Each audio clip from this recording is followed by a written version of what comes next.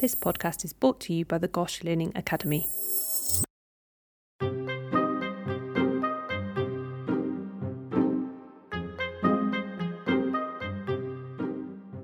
Hello and welcome back to Master the MLC-PCH.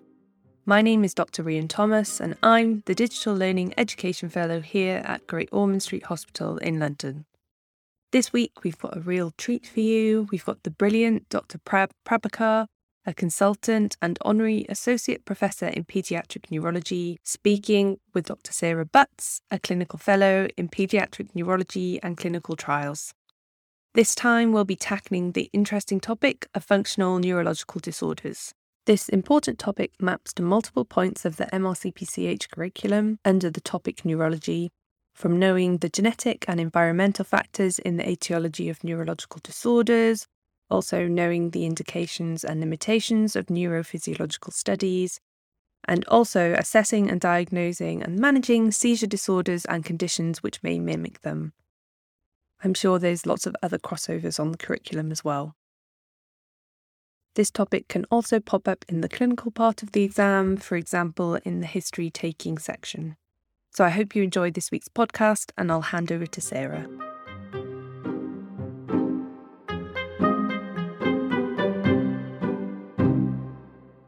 So welcome everybody to the Master the MLC-PCH podcast. I am Sarah Butts. I am a clinical fellow at Great Ormond Street Hospital in Pediatric Neurology and Clinical Trials. And today we'll be talking to the brilliant Dr. Prabhakar, who is a consultant pediatric neurologist at Great Ormond Street Hospital. And we're going to be discussing functional neurological disorders. So welcome, Dr. Prabhakar. Hi, Sarah. Hello. I'm Prabhakar. I'm a pediatric neurologist at Great Ormond Street. I'm a general neurologist. I do have a particular interest in the subject. I started my interest probably about 20 years ago when I started here as a junior doctor. And over time, I was seeing that there were a number of children presenting with what appeared to be quite bizarre symptoms, which I couldn't explain by either physiology or science or by doing tests. So my interest piqued. And there was also a number of children presenting with these symptoms where perhaps mental health problems were thought to be the cause of these functional symptoms. But however hard one tried, one did not find that in some children. So we had this set of children who presented with bizarre symptoms, but we couldn't explain it in any other way, even with a psychological cause for this. And that was quite interesting. So I started looking into this. And in fact, probably about 10 years ago, we published a series on this exact topic from Great Ormond Street.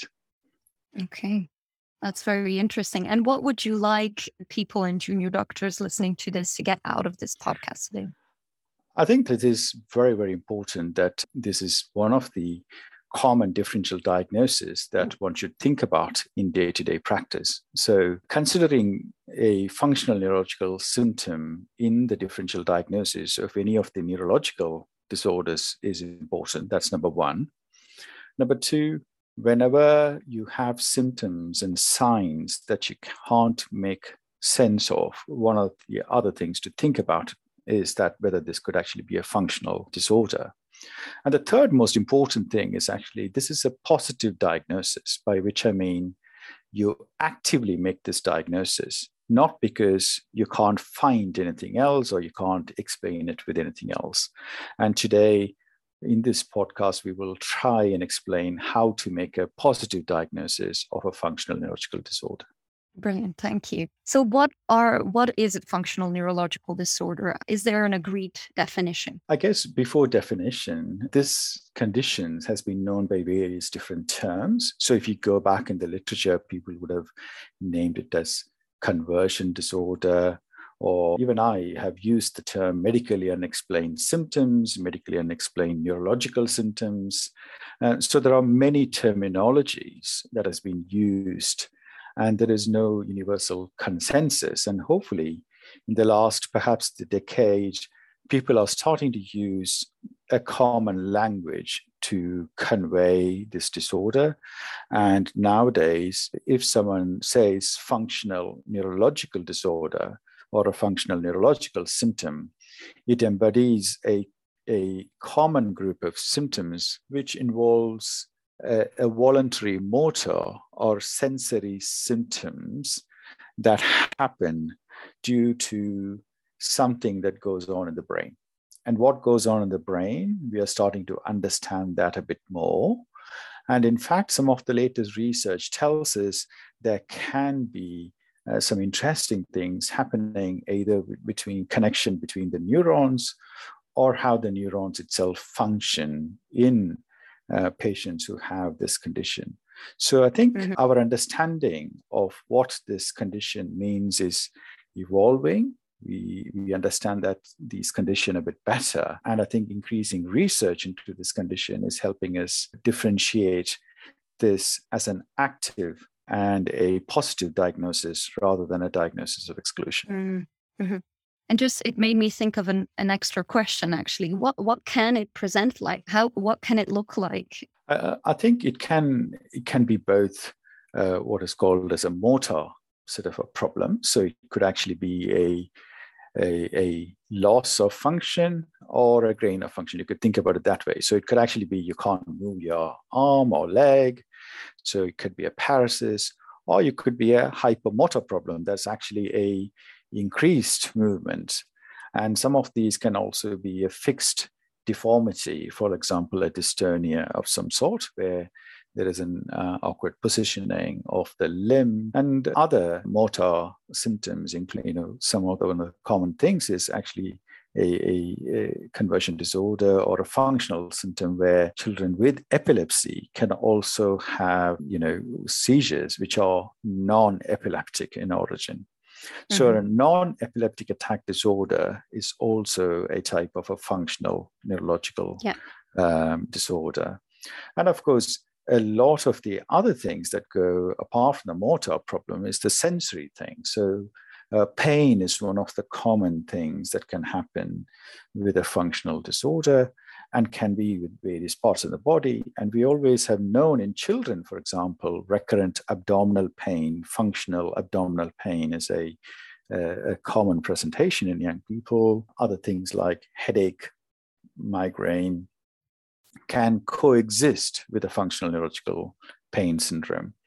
And chronic pain, again, its mechanism, plus how it's actually perceived, can also be a functional disorder. So all of the pain syndromes can coexist with a functional disorder. Yeah, I've always understood that basically it can present it as anything. Whatever you've experienced in the past or whatever you believe to be disease in the background of your mind can then come to. So it can be visual symptoms and blindness as well, right? Yeah. Basically, anything you can think of can be a functional presentation. Okay, lovely. And how common is this actually? Is this quite a common disorder? It's like, I think, anything to do with medicine. The more you look, the more you find. And the more people know about this condition and the more people make a positive diagnosis, the more we'll find. So in tertiary centers, if someone like me who had an interest in this condition went and looked for it, you find more of it. So when we started looking at our data 10 years ago, we found that actually about 12.6% of all our admissions had a functional neurological disorder. So it's almost 1 in 10 admissions to, that's just the inpatient admissions. And people have looked at outpatient presentations, and overall, numbers vary anything from between 20 to, in some series, up to about 70% of children are thought to, children and young people are thought to have not just the functional neurological disorder, but as I said, it always can coexist with other neurological disorders. So I think it is a common in terms of prevalence, actually. And it's often described more in girls than in boys, like more female than male presentation. Is that your experience as well? It's an interesting distribution that what I find is actually during adolescence, pubertal, I think the incidence is pretty much the same. And perhaps in late teenage years, it seems to be slightly more in girls than females, than in males.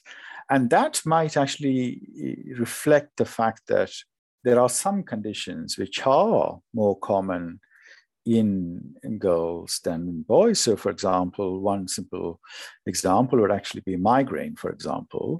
Just before puberty, you have boys and girls kind of following incidence the same, but I think with puberty, the incidence actually goes up and the prevalence goes up. So it might be that what we are finding in the prevalence, that slight increase in girls in late teenage years, might actually be a reflection that some neurological conditions are much more common in that age group in girls. And I think that might be a reflection. I don't think this has been shown to be completely, but I think that's my feeling, that this might be something we need to look into. Definitely. I actually did a literature search once to really find out, has this been researched? Why is it more prevalent in females also in adulthood than in males? And actually, there's not, as far as I know. Yeah. And it's a bit disappointing. And possibly we are actually diagnosing it more in girls than in boys. So we have to think about it in boys as well. I think you're absolutely right. It might also go back to the long-held historical patriarchal society of how women were viewed in medicine. So, this was always, whether it is the mental health, which women were thought of to be this mad kind of teenager or a mad kind of woman with hysterics, for example. That's a word which has been commonly used for women compared to men in literature. So it might actually be just plain prejudice about how these things are actually viewed. Yeah, definitely. Okay. And so you've already touched upon it a bit, the underlying etiology of functional neurological disorders, because it is confusing, I think, for junior doctors to understand what is it causing then. Yeah. So I think if there was one message I want people to take away today, we know exactly what it is not related to. This is not to do with someone being crazy or this is caused by stress. So stress doesn't cause functional neurological symptoms or disorders. Stress can be associated with functional neurological disorders and symptoms.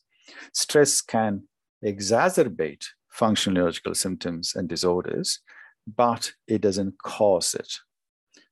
The reason I think this is important to understand is that actually, whenever someone makes a positive diagnosis, the next thing they go looking for is that what is causing it, and they would look for it. And if they don't find it, they sometimes will discount this diagnosis. So a common premise would be that when you're trying to explain this diagnosis to a family, they will say, well, actually, my child is absolutely happy. There is nothing stressful in their life. And why would they get this from? So we know that functional neurological disorders and symptoms, stress it's not one of the causes of it. There is more to it than just the stress. It could be associated. In fact, a lot of the cases it can be associated, but it is not the cause. That's number one.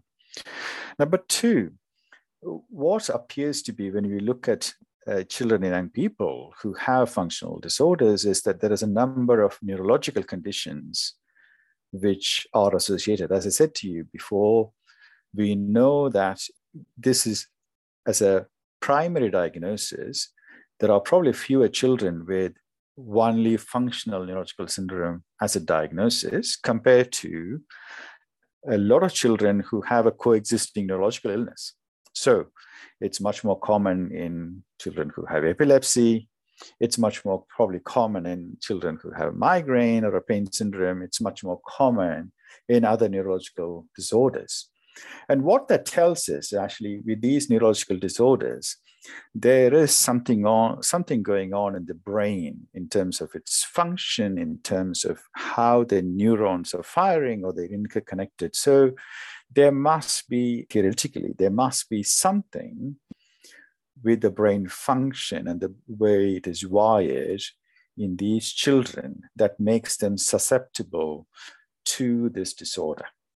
So I'm also thinking that maybe that there are something to do with perhaps even genetics, for example, we don't know, or epigenetics. So those are all interesting questions to ponder as to, it might be that, if you take 100 children and put them through very similar life experiences and maybe give them the same neurological condition, like epilepsy, only some of them develop functional neurological symptoms in the form of non-epileptic attack disorders, others don't. And we need to be looking even more carefully as to why it is that way. And I think all of those factors, including maybe the environment, maybe the genetics, maybe the way the brain is wired, and other factors probably have a role in why it happens in some and not in others. Yeah.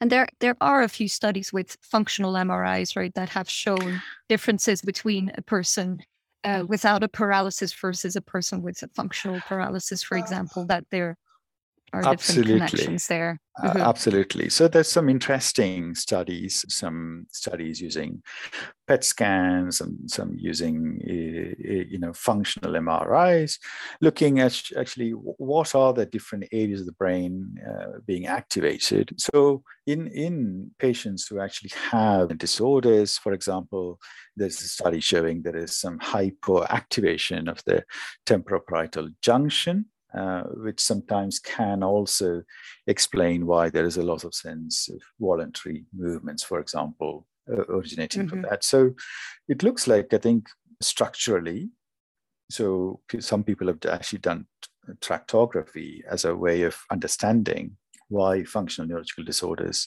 exist. And it looks like, interestingly, connections between the higher order neurons in those subjects are slightly a bit different to people who do not have functional neurological disorders. So I think there is some good emerging evidence that structurally and functionally, the brains of people who have functional neurological symptoms are different to those who don't. And this is just a beginning of how we need to probably look a bit more closer as to why these things happen in people who have functional neurological symptoms. And I think the hope is that, at the moment we have what we call clinical tests to perhaps make a positive diagnosis. But I think in the not too distant future, I think we will have diagnostic sort of laboratory tests, including brain imaging, which can actually probably make a positive diagnosis of a functional neurological disorder. Yeah. Well, that brings us right into the next question. So how do we make the diagnosis, and do we need to do certain investigations to make that diagnosis? I think when someone presents with a functional neurological disorder, as I said, I think it's a diagnosis you make positively. So there are some clinical clues that can be present, which actually makes you make a positive diagnosis. You might all be familiar about someone who's having a seizure, for example. You can actually have some differences between what is an epileptic attack versus a non-epileptic attack. They all might look the same, but you can perhaps actually, when you watch the attack, or if you have a video recording of an attack, you can tell. So some clues, for example, when the eyes are open in someone having a seizure, that will be a very, very unusual thing to happen in an epileptic attack. And sometimes you might actually find young people are actually having tears that are happening, or they are actively crying during an epileptic attack, and that will be not be in keeping with a seizure disorder. And more often than not, non-epileptic attack disorders last more than 5 minutes, sometimes hours. And that will be very unusual for a seizure unless you're in active status. And you might find that they are breathing a little bit differently. So they are almost hyperventilating rather than actually becoming apneic, for example. And you will also see sometimes some of the movements that they are making, their rhythmical movements. Sometimes maybe the head is bobbing from side to side movement, which doesn't usually happen in an active seizure disorder. Sometimes there is movement of the hips, which again would be very difficult to do. Well, you don't see that in a seizural element, but you can see that in a non-epileptic attack disorder. So these are some of the clues that one can use to differentiate between a epileptic and a non-epileptic disorder. And other things like, for example, someone presents with, oh, I can't use my legs and I can't move my limbs. And sometimes you ask them to, especially lift their leg, for example, when they're sitting, and they might actually say they are very weak, but you put your arms in the contralateral leg and ask them to lift, and you might find that when trying to push against you, their other leg, they are actually pushing against the chair. So this is a kind of a test called Hoover's sign. And this could actually, again, be a way to demonstrate that there is no active weakness.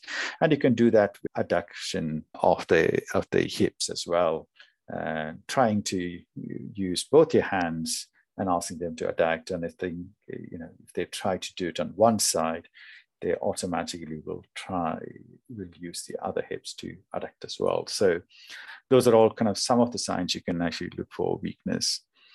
And usually what you find with dystonia, for example, is actually they have this funny turn of their joints, maybe in their hands or in the foot. And fixed dystonia is quite rare. Usually in dystonia, there is movement. And in most dystonias, when you're asleep, the dystonia, again, will get a bit better.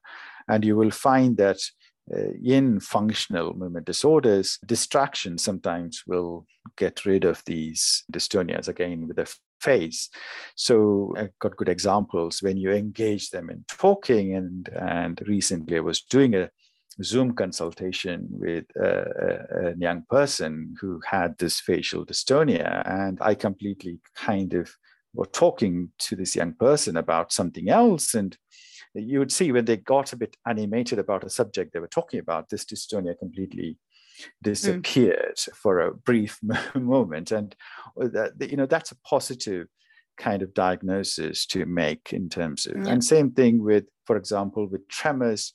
You can ask them to, if they got tremor in one arm, you can ask them to copy a movement in the other arm, and this tremor then actually goes away. So these are some of the things that you could do. Some visual symptoms, you can, again, with either eye movements or actually measuring some perimetry, there are certain ways of telling that this cannot be an organic cause for the visual field defect, for example, because by science, it doesn't make any sense. And I'm sure when people are listening to that, they think, oh, well, but that seems they seem to be doing it on purpose. Or when they see that, they seem to be faking it, doing it on purpose. They just need to be told not to do that. What do you say to that? I think the important things to make a positive diagnosis, actually, for this patient, this is real. And a lot of this is happening in their subconscious mind. So these are not being done on purpose. And that has to be very, very clear.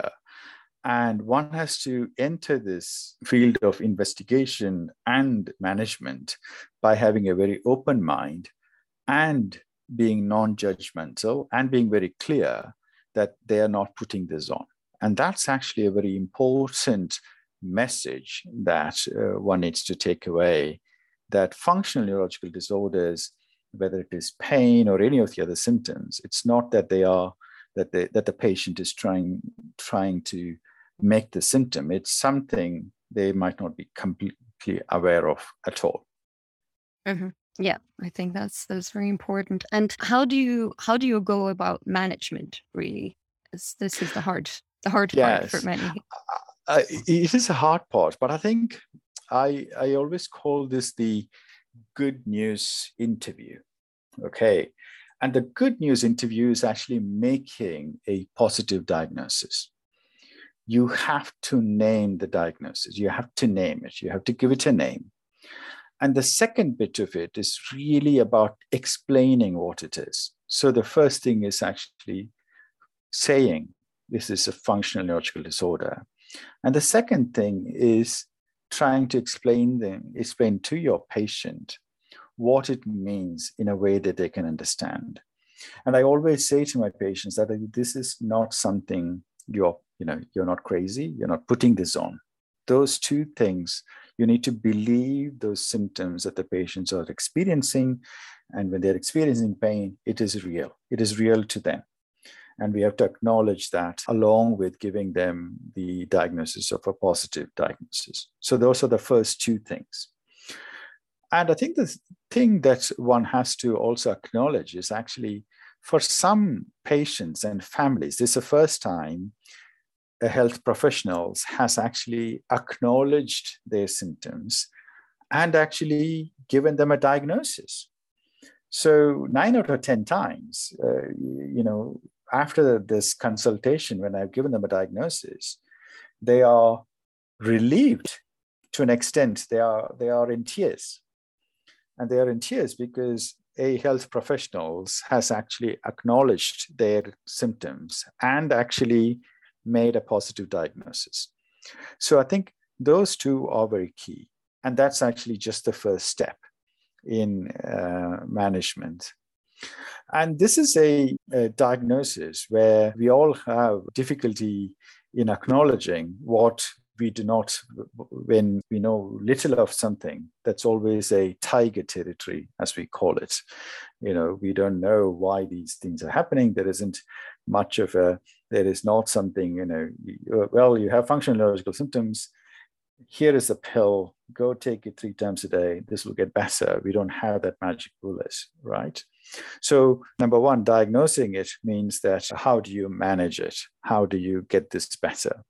So part of the process is about naming it, giving the explanation, and then giving the patient the information that they need to do to come to terms with the diagnosis. So it is almost like a grieving for some, because and they will go through their emotions of grieving, some of the families and patients, and you have to be attuned to those emotions and acknowledge those, that it is sometimes a part of a grieving thing of having a diagnosis. And sometimes you can actually tell them, use those symptoms as a positive. So for example, it might be that they are not able to use their legs, they can't move, but you can show them actually when you try and do the hoovers that they actually have power, they can actually move it. So in some ways, you can use those as a way of explaining to your patients that actually their brain still has the capacity to do things which they feel that they can't do. So those things are very important for the patient. So we have patients where they have come to you with visual symptoms, and they have, but I think it's important to hear that they're not going to become blind. You have to be articulate and say that very clearly to them. You're not going to get blind. And the fourth thing, again, which we have showed in our study, is that actually you go back and look at them 2 years down the line with the correct intervention, things do get better, and they always can get better. So I think you have to show hope. You have to show them the positives, and then put in place the things that they will get better. And these are important. And this is one condition where you need a team which actually understands this condition and can support the young person and the family together. And that will include especially psychologists. And again, coming back to psychologists, it's not about saying, well, I'm going to look for what is the stressor that actually caused this. It's not about that. It's about supporting the young person getting better by using techniques. And it might be along the lines, they might discover that there are other things in their life which is stressing them, but that is not what we are looking for. We are looking for them to be given the tools to manage their symptoms and get on to the next bit. So we have, for example, a lot of young teenagers who've had non-epileptic attack disorder, but they still are in mainstream school. School is supporting them and they're getting on with their lives. And when we go back, they are back in the university and they are better. So this positive thing has to be reinforced, that with a correct kind of team, which can include the physiotherapists, sometimes occupational therapists, psychologists, these symptoms can get better. Okay, that is wonderful. Thank you so much. For sake of time, I think we'll go to the quick fire questions. So just 3 short questions. Are there any classic, it sounds like not, but are there any classic exam questions that pop up about this subject? I think the one thing I would say is that actually this should be considered in the differential diagnosis of most of the medical condition, including neurological conditions. Yeah. Okay. Are there any useful resources that you would recommend? There is a website I would hugely recommend. It's called neurosymptoms.org. It's done by Professor John Stone. I would definitely check it out. They also, in fact, actually have an app you can download, which has got all the information. So it's in their website. Please go have a look at that. The other piece of good information is that if you just Google BMJ infographics, and they have lots of visual plates, and one of them is about functional neurological symptoms. And those two you would find very helpful. Okay, that's really helpful. Thank you. And what are your 3 takeaway learning points for this podcast? I think the first thing is actually, number 1, this is a diagnosis where you make with a positive diagnosis. This is not a diagnosis of exclusion. This is a diagnosis which you make by making positive diagnosis. Number 2, you need to be able to empathize that these symptoms are real and not imagined.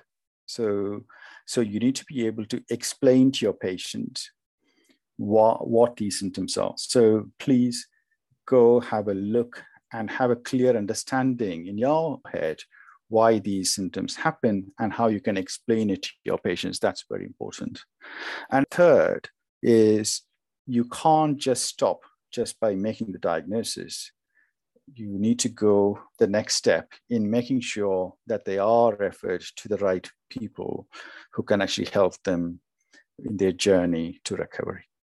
Wonderful. Okay, thank you so much, Dr. Prabhakar. I think we'll end the podcast there for today. Thank you all for listening. Thank you. Thank you for listening to this episode of Master the MRCPCH. If you want to get in touch, you can do so via social media. You can find Gosh Learning Academy on Twitter, Instagram and LinkedIn. If you want to hear more about the work of the Gosh Learning Academy, you can visit our website at www.gosh.nhs.uk and search Learning Academy. We also have lots of exciting new podcasts coming soon. To find out more, search Gosh Pods wherever you get your podcasts. We hope you enjoyed this episode and we'll see you again next time. Thank you. Bye.